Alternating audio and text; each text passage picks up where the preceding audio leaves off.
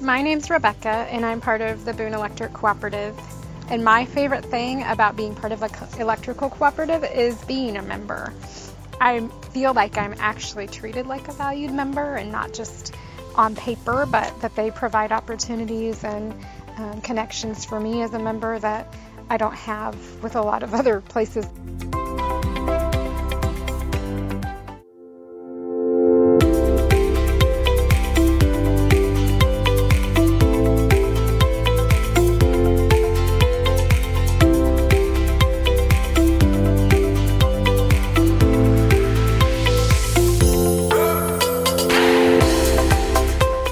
Welcome to the Power for Your Life podcast, where we focus on energy efficiency, the value of electric cooperative membership, and safety around electricity.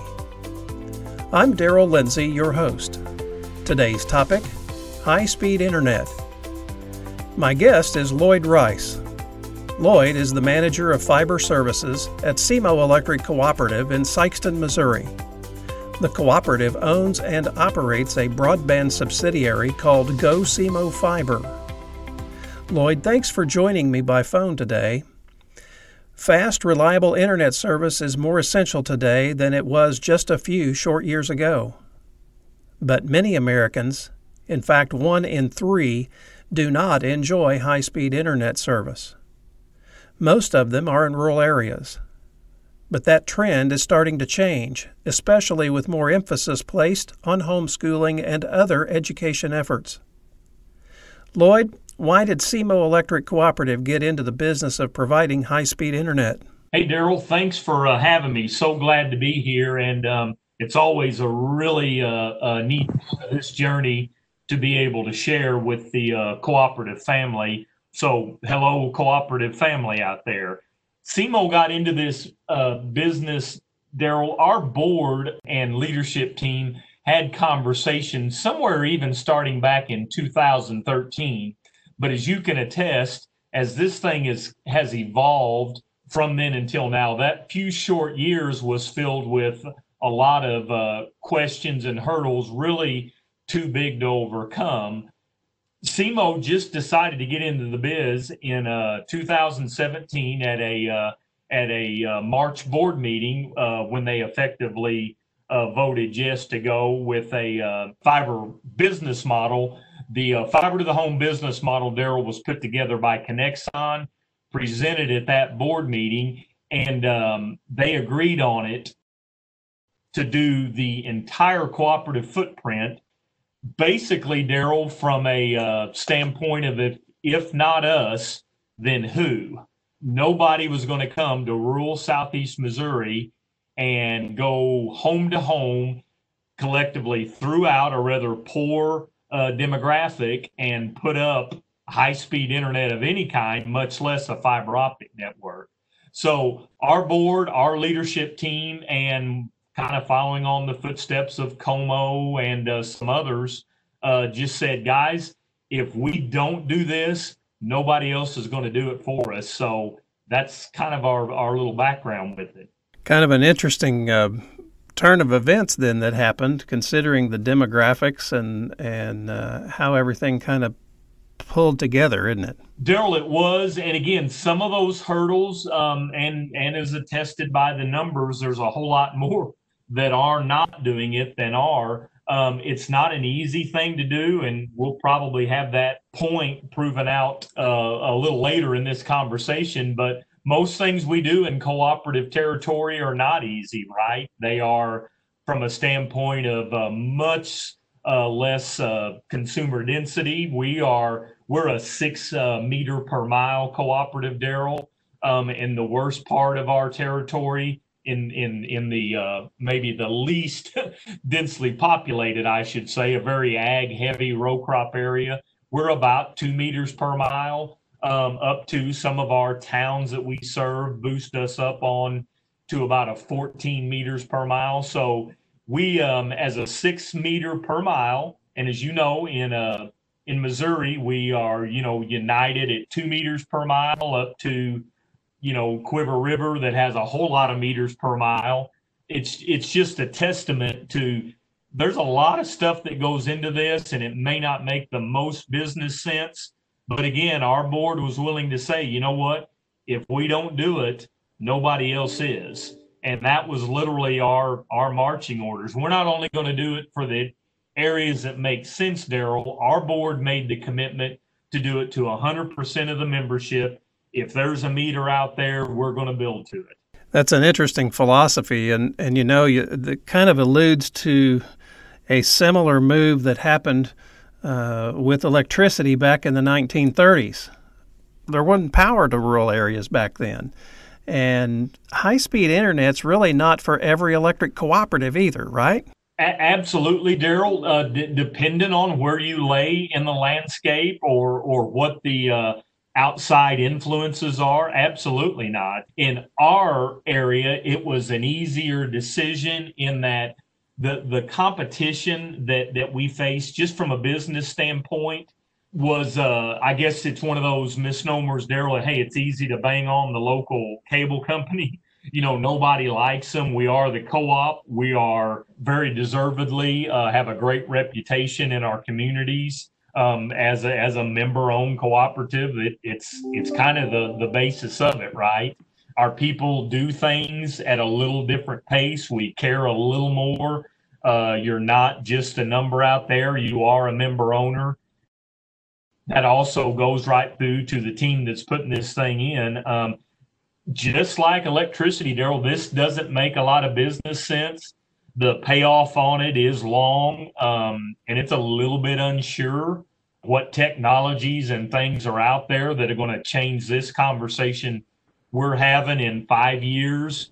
We don't know that. But again, I'll keep banging that drum, Daryl. We knew that we had to have it for our territory to sustain, and recent events tell that even louder, right? We weren't planning on a pandemic, but this pandemic, you talk about casting a big light on the deficiencies in broadband in Missouri. This thing is glowing brightly right now, and I got to be honest, we're glad to be 2.5 years into our build project right now. I would imagine so, because we know that our business climate has changed, our education climate has changed. In fact, our home life has even changed, all because of a pandemic. When I relate that back to the electric movement, and as a veteran of the co-op world, starting those roots back in 1989, I'd always wondered how the old timers, those guys on the line crew and that 50s, 60s era lineman that I was fortunate enough to kind of learn from. This cooperative movement isn't that old. And what are we? We're 3-4 generations into this. And to kind of be able to lay some hands of relativity on that, it's really neat. My mom and my grandmother, their home was literally one of those. They had to go around and get 10 interested families, and it cost them the $5. And it was a really big deal. And I get an opportunity now in 2020 to go say, hey, folks, you're not on our territory. We don't serve you electrically. But you know what? If you can gather up 30 interested, people and give us a compelling case, let us kind of help make that path forward. It's just a real neat journey to be on in that regard, Daryl. How 80 years later, we're kind of rinsing and repeating that process. Yeah, and that is so true, how things that we thought we were kind of completed and done, now it's not. Kind of an interesting turn of events. Recently, Missouri Governor Mike Parson signed legislation to help bridge the digital gap and bring the best possible broadband programs and services to every area in the state of Missouri. Missouri's not the only one that's taken this on. There have been other states do this as well. But talk about the importance of this type of legislation. What it does, it helps, I guess, kind of smooth out some of those road bumps, some of those barriers anytime. And again, relating this right to a company that's very backbone is coal-fired generation, right? The more regulations and the more red tape and the more issues and the more paperwork that we have to go through, create such barriers that at some point it's just a barrier that you don't have the time, energy, or influence locally to get across. And the governor making this a big deal is a blessing in that regard. It makes the importance very public. We don't have to go and sell this process into anyone. Everybody's on board with it. It's almost like that emergency declaration, right? It puts it right out there on Front Street where everybody's got to look and stare into the teeth of it and kind of admit, hey, there's a problem. And as the governor, he's doing everything he can. Now it's probably a little bit on us to do our work. And so far, again, blessed with Sean and a great board that let us kind of run in those races a little bit. Sometimes it's a little bit of a stretch, Daryl. Sometimes it's easy to get a little bit outside of where maybe we need to be or what we're intended to. But again, you're going back to those 7 cooperative principles, and we even layer on a little bit of top of that.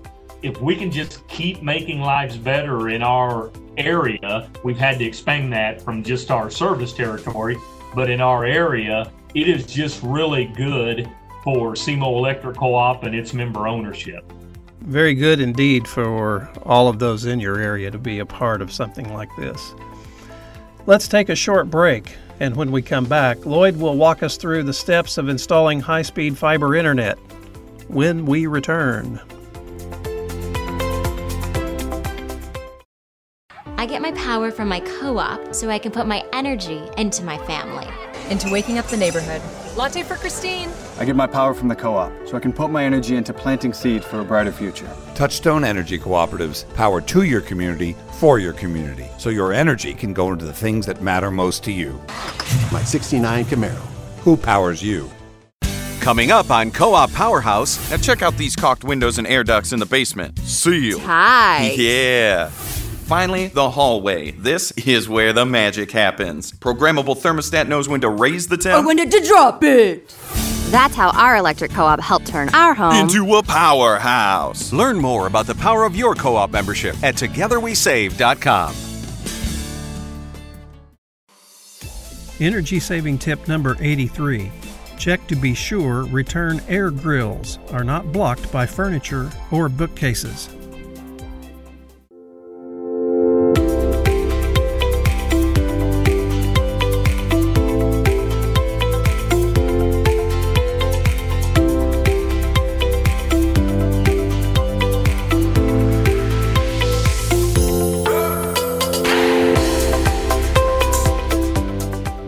Back with more of the Power for Your Life podcast. Today's guest is Lloyd Rice with Go SEMO Fiber. Before the break, we were talking about the new legislation that will help bridge the digital gap in this state and the importance of high-speed internet service in rural areas. Let's shift our focus a little bit now and talk about how it works. What are the 5 steps that a member can expect if they're interested in this service? Yeah, Daryl, and we've tried to do several things that work alongside marketing as well as just being really practical, because the one thing that we felt like going into this that we wanted to be different at was being real straightforward, right? This is us, warts and all. This is how it works. This is what's going to cost. We're not doing special gimmicks or special promotional pricing. This is the electric cooperative way of doing business. So in kind of staying with that theme, we came up with what we like to at least advertise as a 5-step process. And the first of that step 1 is the call. And that call is either going to be a phone call to our 877 number. Check us out online. We like to say that's actually been the most busy way of pre-registration, or come by one of our local offices and see us. So those 3 kind of live within step 1 of the call. In other words, that's the initial contact. Hey, I'm Daryl Lindsay. I want service. At that point, Daryl, we're going to get some real easy paperwork. And that's been something, again, we have been able to streamline, because as a fiber subsidiary, we do not pay the traditional, and I'm in air quotes here, capital credits back. So we don't have to have quite the layer of paperwork and identification and all of those details. We can really do it just like the traditional telcos do, just a name, an address, and hey, where can we get you to pay your bill? So we're going to set that time with you, and that is an initial appointment for what becomes step 3, our flag. And our flag visit, we felt like initially was a little bit unique. We want one of our people to come meet with you, Daryl, at your home and pick a location outside the home that is going to be conducive to the equipment. In a fiber to the home project, Daryl, it really is fiber to the home and all the way into the modem. We're going to have the modem placed as strategically in the house that you, the homeowner, and that we can kind of collectively agree on it. So that third step, the flag, is a process by where we meet with you before anything else happens. After that, we schedule the drop crew to come in. They're going to put your fiber drop into the side of the house. That most of the time, Daryl, that's underground, an underground drop, vibrate plowed in, real non-intrusive type excavation. Or we can follow the electric into the home via a little overhead drop. Nothing magical about that other than, hey, do you have underground to the home or do you have overhead? It's really that simple. And then finally, step 5 is that drop gets put in and we're going to schedule an install for you. And an install is where our installation folks come and physically put the modem in the house, make the fiber connections, check the light, and then really, again, going back to the co-op way of doing business, making sure the remote works for you, you're happy with the channel lineup, we're testing Wi-Fi around your house, making sure the phone's going to ring, and all the little things that, again, maybe through time at the co-op on the electric side, we don't go in the home anymore. It's a real personal process, this step 5, Daryl, and it took some getting used to. There's a lot of stories when you start going into people's homes. It's just a real personal contact, as you can imagine, and even more so now during this pandemic. And, I bet that's one of those processes that the homeowner really appreciates, the fact that you are so diligent. You've got a process that is strategic. It's a known quantity to them. It is, Daryl, and it's, to be honest, it's one of the difference makers. It's why we are different than the normal telcos or satellite companies or, any of the local cable companies. We're the electric co-op. We are the community. We are your neighbors, and we're going to take a little extra time and probably even a step or two that's a little bit longer in this path, but we're going to do it right and make it work for you. And so far, again, 2.5 years in, we wouldn't give up one step of this process. We like it all. It's working well. To us, it's working right. And that's important because you do want to serve the communities properly that are around you. And speaking of serving that community, you're active in more than just Sikeston or Bloomfield. You're active all across your service area in every single community that you have. And it's become quite the buzz on social media. So how are folks in your area reacting to all this service? Daryl, one of the real wins, so that's a layered response in that we can't get enough of it. When you get to visit with these folks after the fact, or flip that around and hear the stories as to why they need it so bad, it just fuels you. There isn't any of us in the cooperative landscape that can walk away from it, I promise you. It is something else to know that you truly are making lives better. We've kind of coined that phrase and pulled it over as our moniker. They are getting world-class fiber broadband, fiber internet services in some of the most remote, some of the poorest areas of the state of Missouri. And that's almost intoxicating at a level that we can't get enough of. We love to share stories. And again, Daryl, you mix in with that, we've had a few hiccups and bumps and bruises, and had some trouble here and there. And you know what?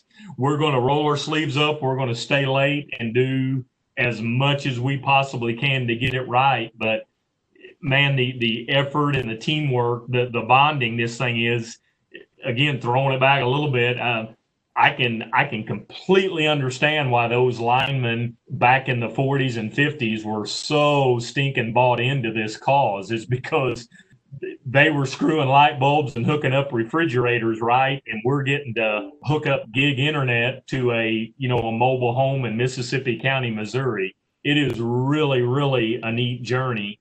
We'll stick them on Facebook with us. We'll share with them at community events. Daryl, we've opened up sub-offices in each of our little districts that are split up by the towns we serve. Advance, we've got a little remote office. Benton, Missouri, we've got a little remote office. Down in Kewaunee, Missouri, little spot on the map. Down in New Madrid County, new location here in Sykeston.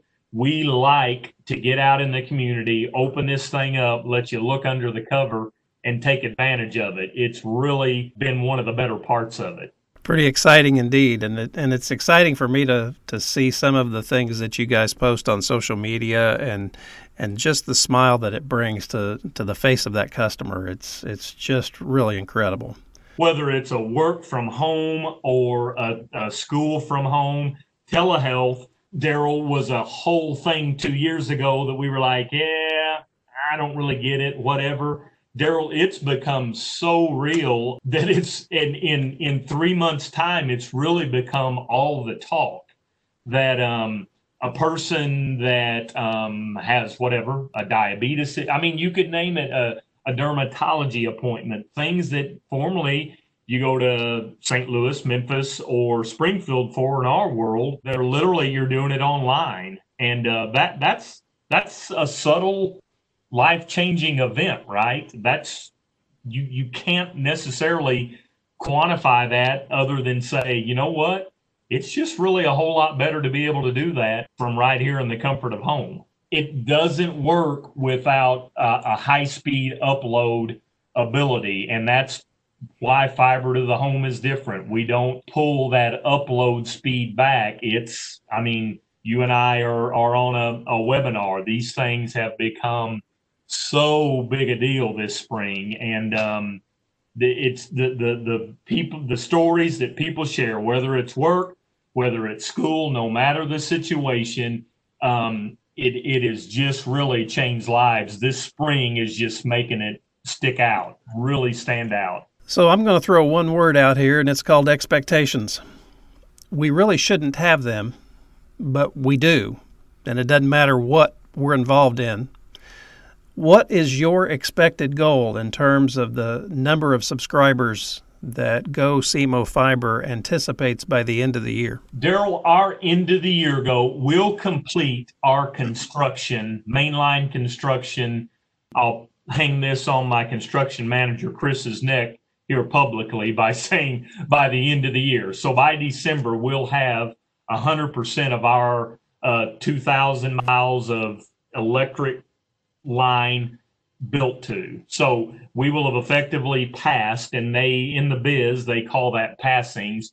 We'll have somewhere around, I'm going to say 10,000 passings. Our goal by the end of the year is to have 5,400, a little bit of an odd number there. Our business model at the very beginning of this, Daryl, said that we needed 6,000 subscribers to make this thing viable in this amount of time over this many years. Well, our board took that 5-year plan and said that is not moving fast enough. Let's condense that down to 3. So last year we effectively doubled our build, and we're going to build this thing in a 3-year build process. So that'll end in 2020, December 2020. We hope to have 5,400 connected subscribers online, which is way outpacing our needs on that business model, Daryl. And in doing that, that creates some pressure. You really ramp up your build. You're gonna take this $40 million project and you're going to start adding crews, manpower, labor, all of the materials involved, that ran cost up. We're running a little bit over that initial cost estimate due to it. But to hit those expected goals, Daryl, of 6,000 by the end of 2022, if I'm doing my math right, we knew that we wanted to also run at this pace. So that expectation, Daryl, that we needed 6,000, we're outpacing that right now. As if you can kind of follow the math, I know it's a little bit tough to stay up with me, but we really want to be that 50% take rate, and that's kind of the path we're on right now. We're setting it right around a 40% take rate. Our business model said we needed around a 30% take rate to make it work.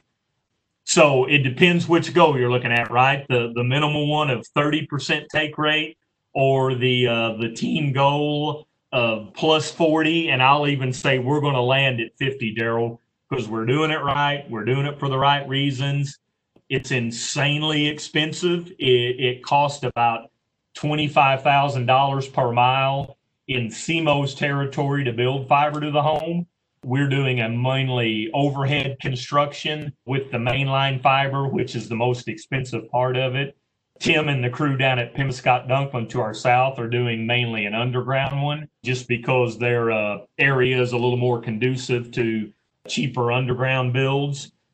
But I wanted to lump that cost into this expectations conversation, because without the subscriber count, Daryl, you're not going to bankroll this thing. And co-op business is unique in that we can take that as a not-for-profit entity.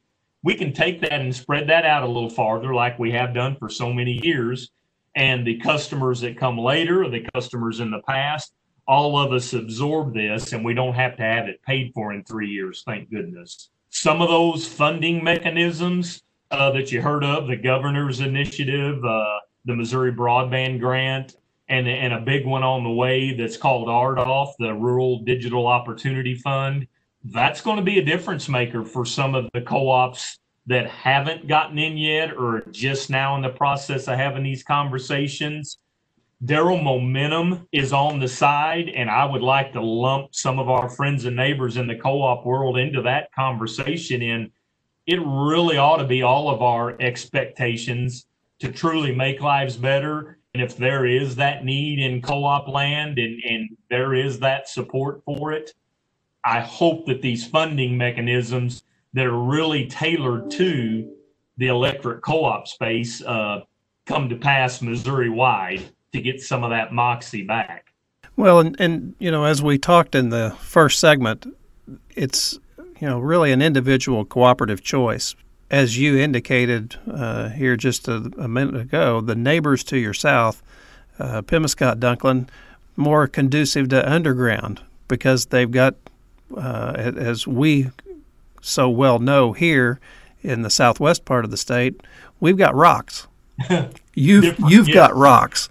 It makes it really difficult to do underground work when you have rocks. I think of some of those hills and some of that terrain those guys set that first pole line on over there, and yes, it's a different animal.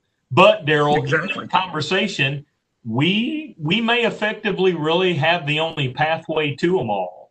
So yeah, I mean it just is. Even though even as difficult and tough as it may sound, the electric cooperative space may be the only place that we get in front of everybody's door, right? And we may pass enough of them that we're the guys that is supposed to carry this flag this generation. Chalk it up to our board being that progressive about it and a CEO that was that passionate about the area. But this may be right in our laps, Daryl. This may be the next rural electrification movement, and we're just kind of at the start of it here. Well, Lloyd, I'd be remiss if I didn't mention something about safety. Give us a safety message as it relates to fiber broadband. Yeah, Daryl, a couple. And of course, you have the construction Inherently, there aren't the dangers with fiber in the electric space.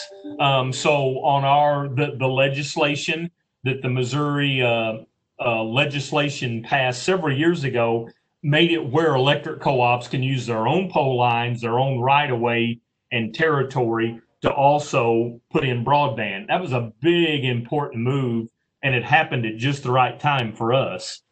Working in that electric space, Daryl, and so you have to have the folks be properly trained, because if you're going to be outside of that traditional communication space, that next 40 inches there is really important, that not only our people be trained and work really safe on, but all of the contractors and people that are also working on your system. So it's a big, big deal to have contractors and employees certified completely in the electric space. And again, along with that goes a cost, right? That person, that employee costs more. The other part is, don't shoot our fiber lines. When you do that, it's a really expensive, it's a really time expensive. When you shut down a mainline fiber, it is really hard to splice. It's really hard to find those issues. That's probably been our biggest obstacle, Daryl, or biggest problem child the last two opening season or opening dove season, opening day, have been some of our bigger outages. People literally shooting birds on a fiber line, and it will do a lot of damage to a lot of customers down line. And that's maybe that can be my safety message, is don't shoot at our fiber optic lines.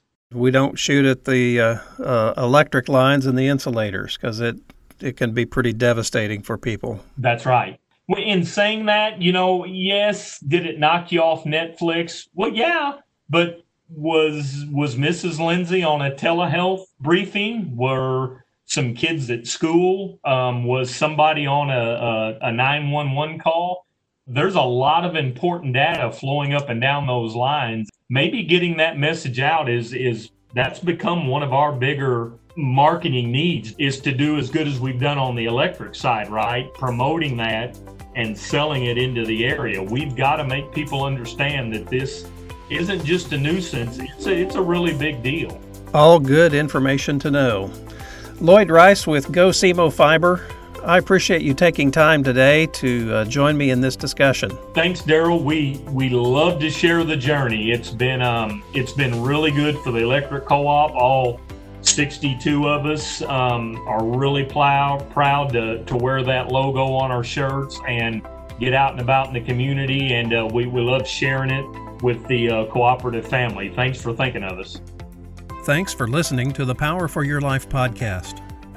To learn more about this topic and other safety, efficiency, and energy technology information, contact your local electric cooperative or visit us on the web at membersfirst.coop.